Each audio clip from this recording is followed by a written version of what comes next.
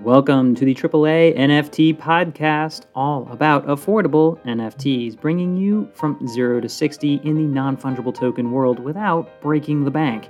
With your hosts, Andrew, aka Rantum, and George from Mostly Stable on Zed Run, who will help you navigate new projects, interview expert guests, and explore NFT trends. So whether you're on your first or 50th NFT, we're going to have something for you.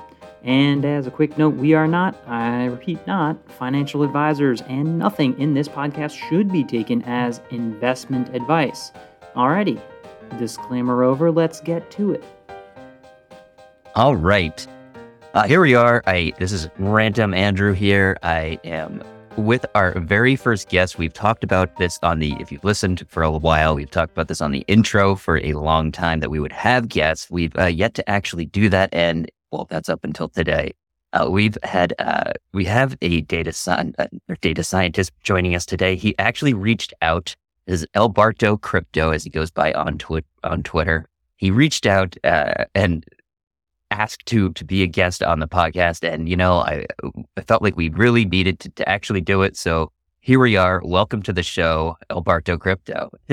GM. Well, thanks for having me. I've realized in life, if you just ask people enough, they either get sick of you or they let you do something. So in this case, I'm glad to be the latter. Yeah. I'm really excited to actually do this. It's a good, needed a, little instigator to make it happen. Perfect. I love it. So tell me a little bit about yourself. How'd you get where you are? How'd you get into crypto?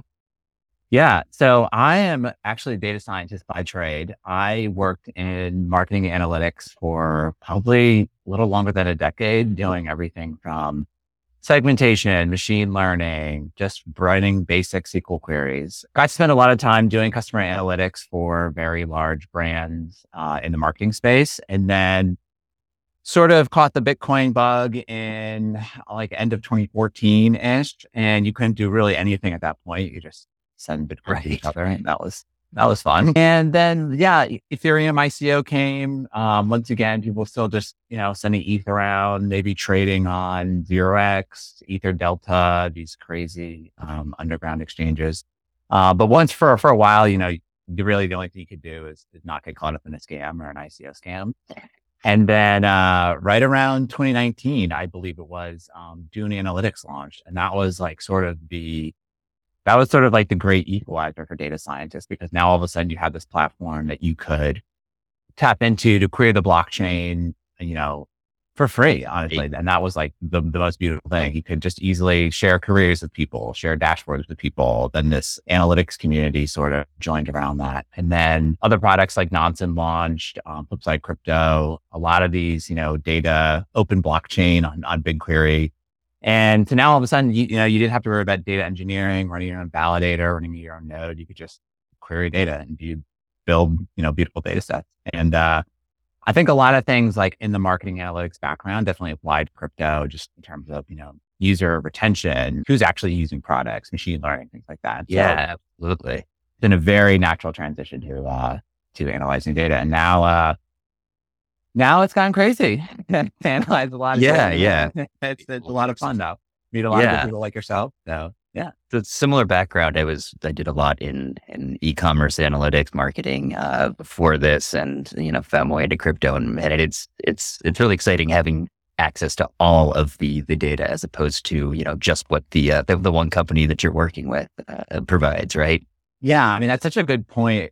Like, I think people don't realize like how special this data set is. Like, if you go work for, like a big enterprise company, even as a data scientist, like, well, one, like you probably don't get access to data right away. You probably have to get approved. You have to, build the trust of people to start analyzing data. Here from day one, it's open right here. You can even, I think Google BigQuery gives you $300 free. So you can just tap in immediately and start querying data. It's really amazing. Yeah. What did you get started with when you started on Dune? I mean, you saw that it was available. There's free data. What were the first projects that you got interested in? Yeah. So the first thing was just really looking at like who's using the platform. And as many people know my dog who's in the background, he's just running from farm to farm is what he's doing. Many people, I think at first it was just creating, just the raw blockchain data itself to really like understand what's going on. I think one of the biggest problems people face is there is this open data set, but immediately they get inundated with these very specific contract calls, and they have to decode data, and all of a sudden you're dealing with OXs and hashes. And I think at first people get really like overwhelmed. And I remember looking at Dune for the first time and just seeing all these contract abstractions. Like I think it must have started with Aave back then, but just thinking like, what is going on here? Like this seems impossible. So I think it definitely takes a lot of patience, but at first it was just, how many people are using the Ethereum blockchain? How many people a day are using it? How many people used it last month and now are using it this month again? So it was really, for me, it was really just basic before really diving into like more of the abstractions around like Aave and then Compound and really seeing that lending side. And then really just trying to visualize like who's making big DEX trades, just very basic. Like, hey, let's just sort DEX trades by USD volume. And like, let's just see who's buying things. So I think like, yeah, at first it was like super basic because honestly, it's very overwhelming when you first look at it. Yeah, absolutely. I mean, having all of the data available is great. And it's also overwhelming, right? Having all the choices. Exactly. Everything's thrown at you at once. It's a lot of first.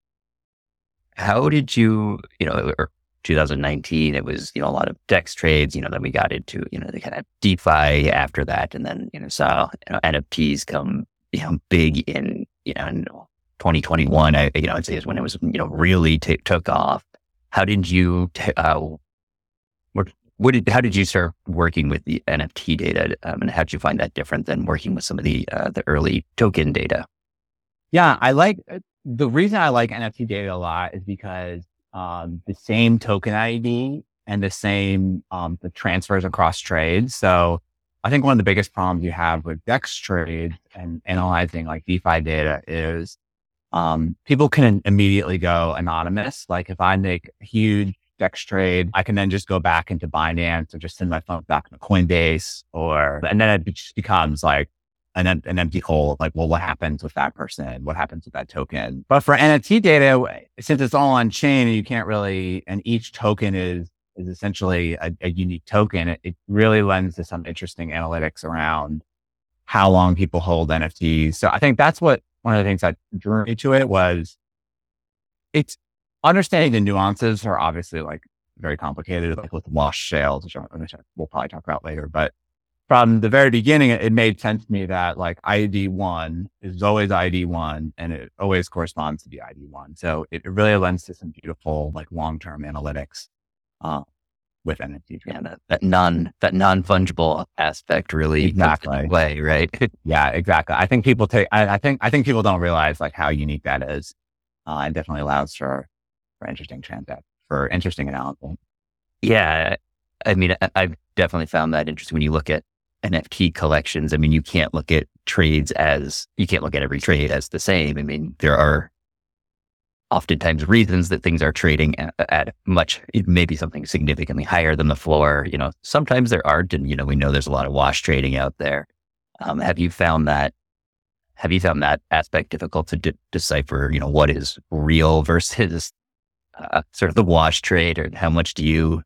Yeah. Shout out to Hill Dobby today for introducing a new wash trading flag. So at first, like I remember, this is like really dating myself. So like, well, let's starting with like the looks rare. That was like when people first like introducing that wash trade concept of like, hey, volume is exploding, but in reality, like people are just Meebids and terraforms. Yeah, exactly. So I think it's like, I think it's like. It's so interesting because you can do very good analytics, just the basic, SQL group by statement. This is data science podcast. We'll just go right into nerding it out. But you can do very like easy analytics with, group by day, what's the volume of NFT sales. And I think a lot of mainstream publications like to just look at like, okay, volume is down 80, but in reality, like it's obviously much more different than that. So we now know that a lot of volume on Looks Rare was really just people farming bullets for a token, just mindlessly trading token. And so from there, it forced people to sort of think a little deeper in terms of, a trade is not just a trade, and what is an actual wash sale trade. And now I think it's interesting because Blur almost it forces you to rethink about analytics once again, because we know like what a wash trade is now, but now there's like these very interesting analytics going on about people, taking this one step further and doing all sorts of crazy placing orders like slightly above the floor price when it may not be a wash sale, or maybe swapping out NFTs. So like, let's say if you own a Bored Ape and you just want to farm, you don't really care what ape you own, and you just kind of want to farm the Blur sale, you can sort of just sell your ape, buy another one, sell that one, buy another one. You're not really changing anything. Even take a slight loss to exactly, yeah, Blur or eventual right. Blur token. Exactly, in the hopes of getting a $50,000 airdrop. So it's interesting now, like as these NFT models evolve for revenue for these exchanges, like then doing the due diligence of analytics to figuring out, what's real. Yeah, we see these incentives, and we've seen all these sort of vampire attacks on OpenSea and different ways to try to maybe disincentivize people from gaming the systems. And it seems like collectors, or maybe not, maybe those, I shouldn't really call those people the collectors. These are the people out there. There's somebody that's going to figure out how to make the most of the system, and it's a tough one when you to look ahead and realize what people are going to do. Oh, absolutely. Yeah. And I think it's, I don't want to say it's fun as an analytics person, but like it definitely makes you think, and it definitely challenges you to say, okay, how can I use data to understand what's really going on? Right. Yeah. It is, all of these different crypto charts, there's always, looks all steady until there's a serious inflection point and something drastic changes. And you see this all the time. And it just the volume that you see among OpenSea and Blur and Looks Rare. And you sort of need to know the story behind why these things are changing so drastically. Yeah, exactly. And I think that makes you a better analytics person too. Like if you're looking at breaking into the sector and like on job interviews and things like that, like definitely bringing up points of like, well, why do you think, hey, this data looks like the way it is. Is it sustainable? Exactly to your point. Like, is it sustainable? Like, what's really going on here? I think if you really have an ability to differentiate, like in this space, if you can bring these, differentiated analytics. So can you tell me a little bit about Block 199 and the NFT hodler segmentation that you've been working on? Yeah. So, we are essentially just a research firm. We do research for, individuals, for protocols, all across the stack. And so a while back, someone was essentially wanted to understand, how different NFT projects are and what their users look like. So for example, like if you have an NFT project where most of the holders are people that are these larger whales, maybe just like trading in and out of things. What does the long-term engagement really look like versus an NFT project where a lot of people were in it from the beginning and they're true loyalists like of the project. And so what they were trying to understand was, should I, invest in this NFT project because are the people there really long-term holders? So the way to do that, and it's really a beauty of the blockchain, is you can essentially just take all the holders of a certain NFT collection and then, count how many NFTs they own, sum the amount of volume that's been spent, look at, how much wash sales have they done? How many floor sweeps have they done?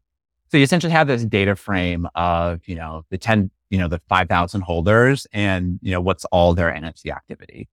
From there, you can just like run a K-mean segmentation to find these different groups of people and then figure out like, okay, well, what is their activity in the entire NFT base? So if you see that, 90% of the holders, on average hold an NFT collection for 20 days or are the, top 10% of traders on X2Y2, you may think twice about buying that NFT collection because people are just flipping it for the sake of flipping it. Right. And so when you're looking at the activity, you're looking at activity from all NFTs that may have been passed through this wallet. You're not looking at necessarily that specific collection, right? Exactly. Yeah. I think like, you can almost sort of like then do this matrix, if you will. Like you could segment just like current activity and then sort of like create this matrix of like, yeah, all other NFT activity to get really like dive into like how the users play out. But ideally, like what you're looking for, and in the case of this person, what they were looking for was they wanted to see that people were like true contributors to the NFT community, or they had like strong holdings and like would hold on a lot. I think like some good examples of that are like if you look at Pudgy Penguins, shout out to the Pengu group. A lot of them have, if you just look at simple like distribution, how long they've owned the project for, like a lot of them have held since the beginning almost. And so you kind of look at that community and say like, okay, that's something that I want to do for the long term. And the price has done pretty well. I mean, they had a recent mini surge this past couple of weeks, but it makes sense because, just the supply of Pengus to hit the market is, if no one's selling, it's always going down the amount of supply that's hitting the market. So it makes sense that, eventually price go up. So right. versus like, I mean, you see, there's a stayed interest, I guess, is something that it's a little hard to measure from inactivity, but if they're not dumping, there is something there, right? Yeah, exactly. And I think that's like the holy grail of NFT engagement is how do you measure engagement of the non-sellers? Because right now I just like volume does not equal engagement. If someone is selling their NFT, they're the least engaged with the brand. Right. Volume is a very poor measure of the quality of a project. Exactly. The problem is like, unfortunately, like we don't have another way to do this. And I think like the ways so far, it's interesting looking at the Bored Ape ecosystem and maybe you can see, how many people are participating in governance or how many, ape holders also hold ape coin. But, getting outside of the blockchain, engagement becomes a much more interesting thing. I think the evolution of NFTs should be some sort of like loyalty, coming back to the marketing world, some sort of like marketing, CRM engagement platform where you can engage like outside of the blockchain. So it's definitely in its infancy. I think NFT brands that are data first and are looking to expand their analytics capability are definitely going to be better. Yeah. It feels like there's just a lot not being used. I mean, you can obviously find out so much about your holders and what their interests are just by looking at the wallet. And I don't think that's being used by many project creators or leaders at this point. Oh yeah, absolutely agree. So you developed something called an NFT, or you're working on something called an NFT degen score. Can you just tell me a little bit about that? Yeah. So I'm looking for someone to take this over actually. So DM me because I'm going out on crypto paternity leave soon. But essentially, there's something called the DeFi degen score, or I think it's just called degen score of like your DeFi activity. Right. And I want to build, I'm in the process of building, haven't built yet, sort of like this NFT engagement or degen score of, okay, how many projects do you hold? How many mints have you done? How many trades have you placed? The idea here is more along the lines of, it's almost like a segmentation, but like, if you're an NFT project that's going to whitelist whitelist your project for certain holders or addresses, it would be nice if you had an idea of who would you want to whitelist this for? And like, do you want to exclude certain groups? Do you want to include only people with above a certain score or, have had certain engagement? So I think it's like really meant for, hopefully for projects to better understand like, hey, let's make this whitelist, like for people that really care about NFTs or like people that aren't just going to like immediately dump these NFTs. So there's a lot of ways you can do this. I would want to almost optimize this for like engagement with NFTs instead of just like farming to dump. But I think that's where the hard part comes in.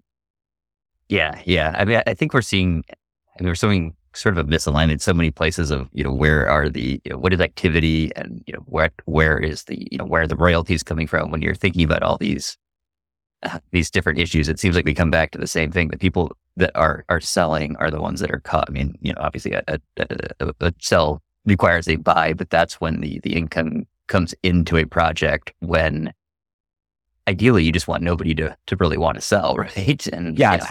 yes. Exactly. How do you, I don't know, I'm not, I see I know that one of the projects that you want to work on is trying to calculate the royalty income. And, do you see that as being a sustainable model going forward? I'm very mixed on this, because I used to think I used to want projects. I used to really like the royalty initiative because I think it is fair in some sense. But I think if we were to eliminate royalties like tomorrow, I think they would force NFT brands to start thinking of alternative business models, because as we said over and over again, the royalty optimizes toward people selling. In reality, it should be the complete flip of that. The most engaged people, across every brand, the most engaged people with the brand are the ones creating the revenue for you. While I don't know exactly where I fall in the royalty space right now. It's not, luckily it's not my job to do that. Yeah. Right. But I think that it would force NFT brands to think of new revenue streams that I only think will help them, because right now royalties are obviously limited to people that are buying and selling NFTs. And the goal is to be a brand, just a brand in general. When you think about Ferrari, everyone knows Ferrari, their brand recognition is beyond anything. I was surprised though. I was looking at their income statement, and the majority of their money they still make off of selling cars, selling parts, etc. I think only 15% of their revenue comes from merchandising and things like that. For an NFT brand, that should be the opposite. In my opinion, 15% should come from royalties, and then 85% should come from some other, I don't know what that is. Hopefully someone smart than me can figure that out. But yeah.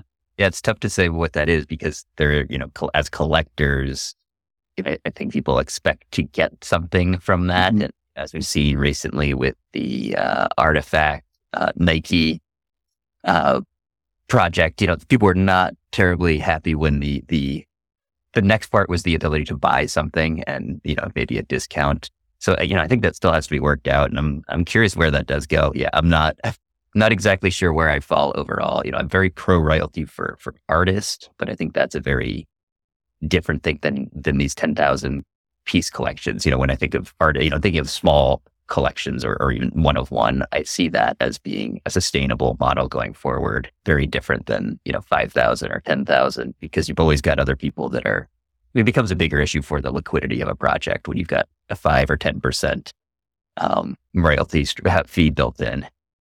Oh yeah, absolutely. The art box, when you only have 200 of them, you would hope that some sort of royalty.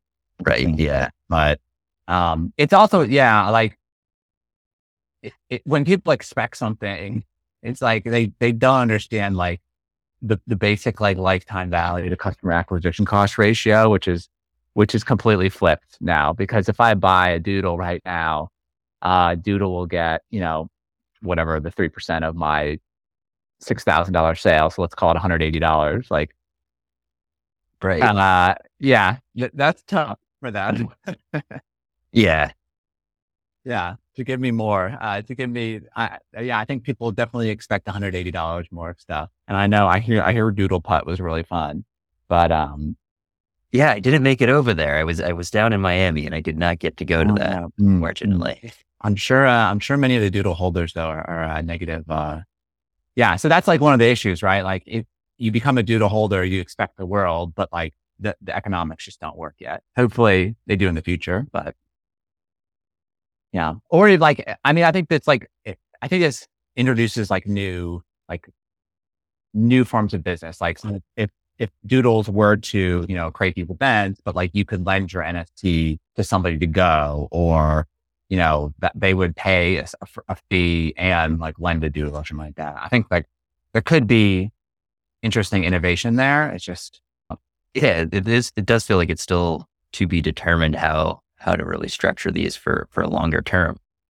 It reminds me a bit of just as you saw advertising in online advertising, it got more and more expensive, and there's more promotions and things to get people to come and click. And we're talking about the lifetime acquisition. It went from early on when you were advertising on Google, you could make, you could even maybe make a profit on a sale or something. And then it turned into a longer and longer lifetime. And you just saw the costs go up as it sort of got inflated. And, I think part of that was maybe, there was obviously more money being spent, and you saw that there's a lot of venture capital coming in. I'm wondering like how that's going to start affecting, these rewards and everything, if it's going to be, I assume that it's going to get redistributed. There's like less middlemen, it's being given directly, and, it's hard to recognize what's real versus, what's sort of artificially pumped in. Yeah, absolutely. And it'll probably take another year to play out to see what this looks like. But what else are you excited about right now? I think definitely like the more of the in-person experiences within the NFT space. I think like I'm glad everyone is mad at like Live Nation and Ticketmaster right now, because I hope that somehow the NFT space can solve for that somehow. Like I'm a big fan of NBA Top Shot. The product is beautiful. It's just it's a great experience, but like as a Top Shot, like minnow, not quite a plankton. I'll call myself a minnow. I'm definitely looking for that like further engagement of like with the team that I like or with the player that I like. Like how does that like work and sort of like what's the next step for them? Certainly looking for forward to that. And then I think like on like the Azuki's collection, I kind of want to see, they have great like website. They have a great website right now. I think their branding is really on spot. I'm really a lot with wearables as well, right? Yeah, exactly. Like I saw, I was just like walking around where I lived the other day, and someone was wearing a Bathing Ape shirt, and I'm like, oh man, I'm kind of like, I'm hoping like Bored Ape supplements that or something like that. So I'm definitely looking for these like real world experiences, like the bridge between the two. And then, like the new innovations of business models for these. And like when everything will just airdrop, that's what I'm looking for. Yeah, right. When airdrop. Yeah, when airdrop. I'm just going to buy everyone. Token. Yeah, exactly. Just one day, just give it all to me, All right. Man, those were nice back when those were just coming out every couple of weeks, right? It was fine. Yeah. What about have you been to many in-person events, or have you gotten to get to? It's funny. Before the pandemic, I used to go to a lot, and I tell this funny story of I went to it's like really gonna show my age. I went to a Decred meetup, which is, for those who don't know, is a Bitcoin-esque product, and where I went, they ordered 10 pizzas, but only 8 people went to the event. So that just kind of shows you like how popular crypto was in 2018. I want to say this was. I bet they didn't pay for the pizza with Bitcoin anyway. No, they did not. They used good old Uncle Sam dollars. So it's really interesting to see like how far things have come. And I went to an event, like a pretty small event, about a couple of months ago. And, it's good to see the energy back with people. I like to see that. I think I'm going to make a huge, I think I'm going to make a splash next year by trying to go to some of these places. But, it seems like, there's good energy there. So, yeah, I've enjoyed getting out to some events. Just was at Basel, as I mentioned, and hoping to get to NFT NYC again this coming year. They seem to just make it difficult and move the month every event. So you can never predict it. But did you see anything? Was there any interesting activations at Basel? So NFT Now had a big, 2 blocks or so, just for their own event, but then they had different booths within there where Art Blocks was there and MetaMask was there, and NightDCC, which I talked about recently. They had a shirt there. One of 1,200 was a Snow Fro inspired art on this shirt, so they worked with him on that. So there were some definitely cool NFT events. It was a little quieter in the NFT areas than maybe I expected, compared to something like, NFT NYC is it's pretty big. I know there's some complaints about the event, and I would also say that you don't necessarily have to go to the official event to find many things to do. I mean, that's definitely the case at Basel, where it's very unofficial. It's part of maybe it's part of Miami Art Week. I'm not sure if it's technically even that. Right. But the in-person events I think are great. I think people are still kind of getting out, and I think part of, even the fashion thing, it's part of kind of bringing this off the screen, off the computer, and making it a little bit more real. Right. Exactly. Step away from farming. You'll be okay. You don't have to get all of them. Yeah. Right. So you have some new dashboards coming soon, but right now it sounds like you are paternity leave, huh? Trying to figure out how to do a swaddle. Yeah. So. Oh man. I remember that one. Now, any tips? Let me know. Yeah. I mean, I'm always looking always looking for new data. Always trying to build, new data dashboards really to help people understand, how data is being surfaced. I've got a lot of research projects on the back burner, really trying to go after this question of NFT engagement and, who will be around for the long haul. And then really, I am very curious about this DeFi NFT overlap. I think I think the two are very separate right now. And I think people just assume by building a lending NFT platform that everyone will just come, no questions asked. But in reality, the reason people got into NFTs is not because they're also excited about uncollateralized lending. They don't know what any of those words mean. And frankly, I don't think anyone. Right. Yeah, that's a good point.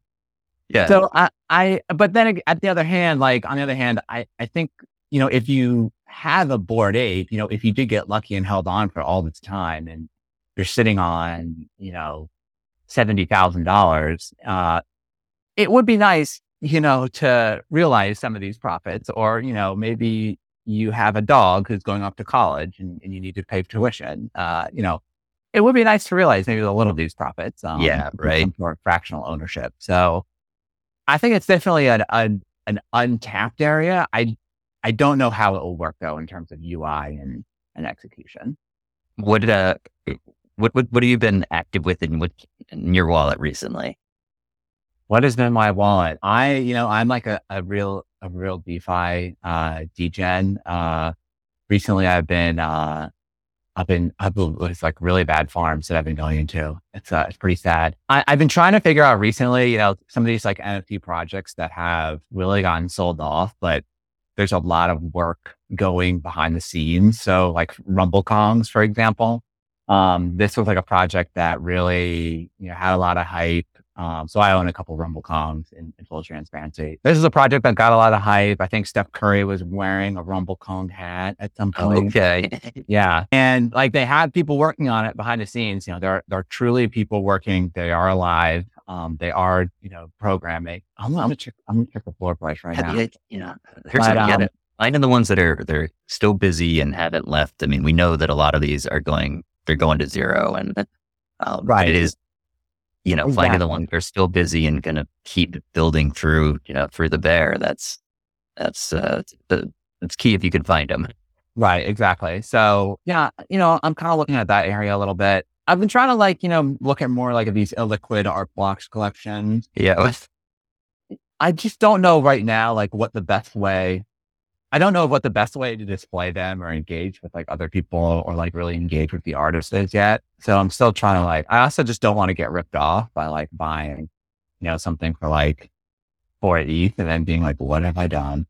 Well, right. Yeah. I mean, there are some very pricey, very illiquid pieces in art blocks. There's definitely some great buys, but it can be difficult to tell the difference. And, that's the beauty of NFTs, right? Yeah, exactly.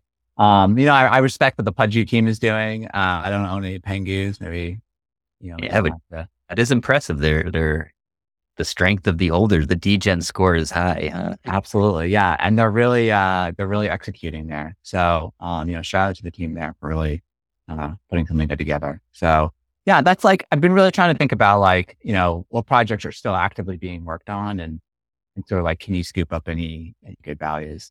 And like, you have to like what it is, right? I mean, like, I don't like if I buy something, honestly, like, I don't want to sell it. I'll just hold on forever. That's the best way, right? Just buy what you actually want to own. Yeah, exactly. Yeah. That way, if it goes to zero, you feel a little less bad. So, Yeah. Hey, we all have at least a few of those, right? oh yeah. Oh yeah.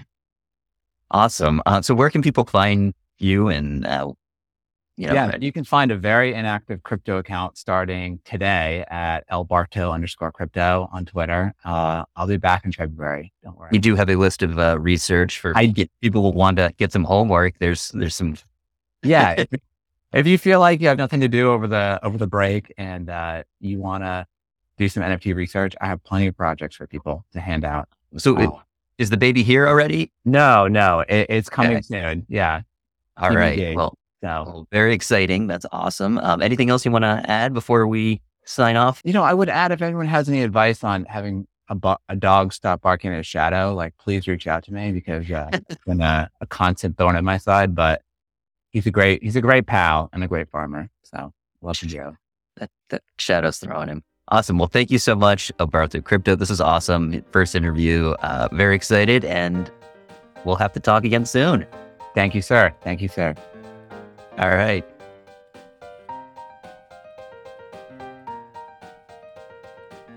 This has been an episode of the AAA NFT podcast, all about affordable NFTs.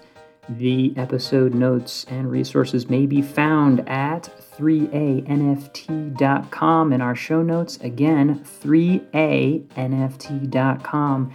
And that reminder, don't bet what you can't afford to lose. Remember, we are not financial advisors, and nothing in this podcast should be taken as investment advice. Thanks for joining us. I hope you learned something.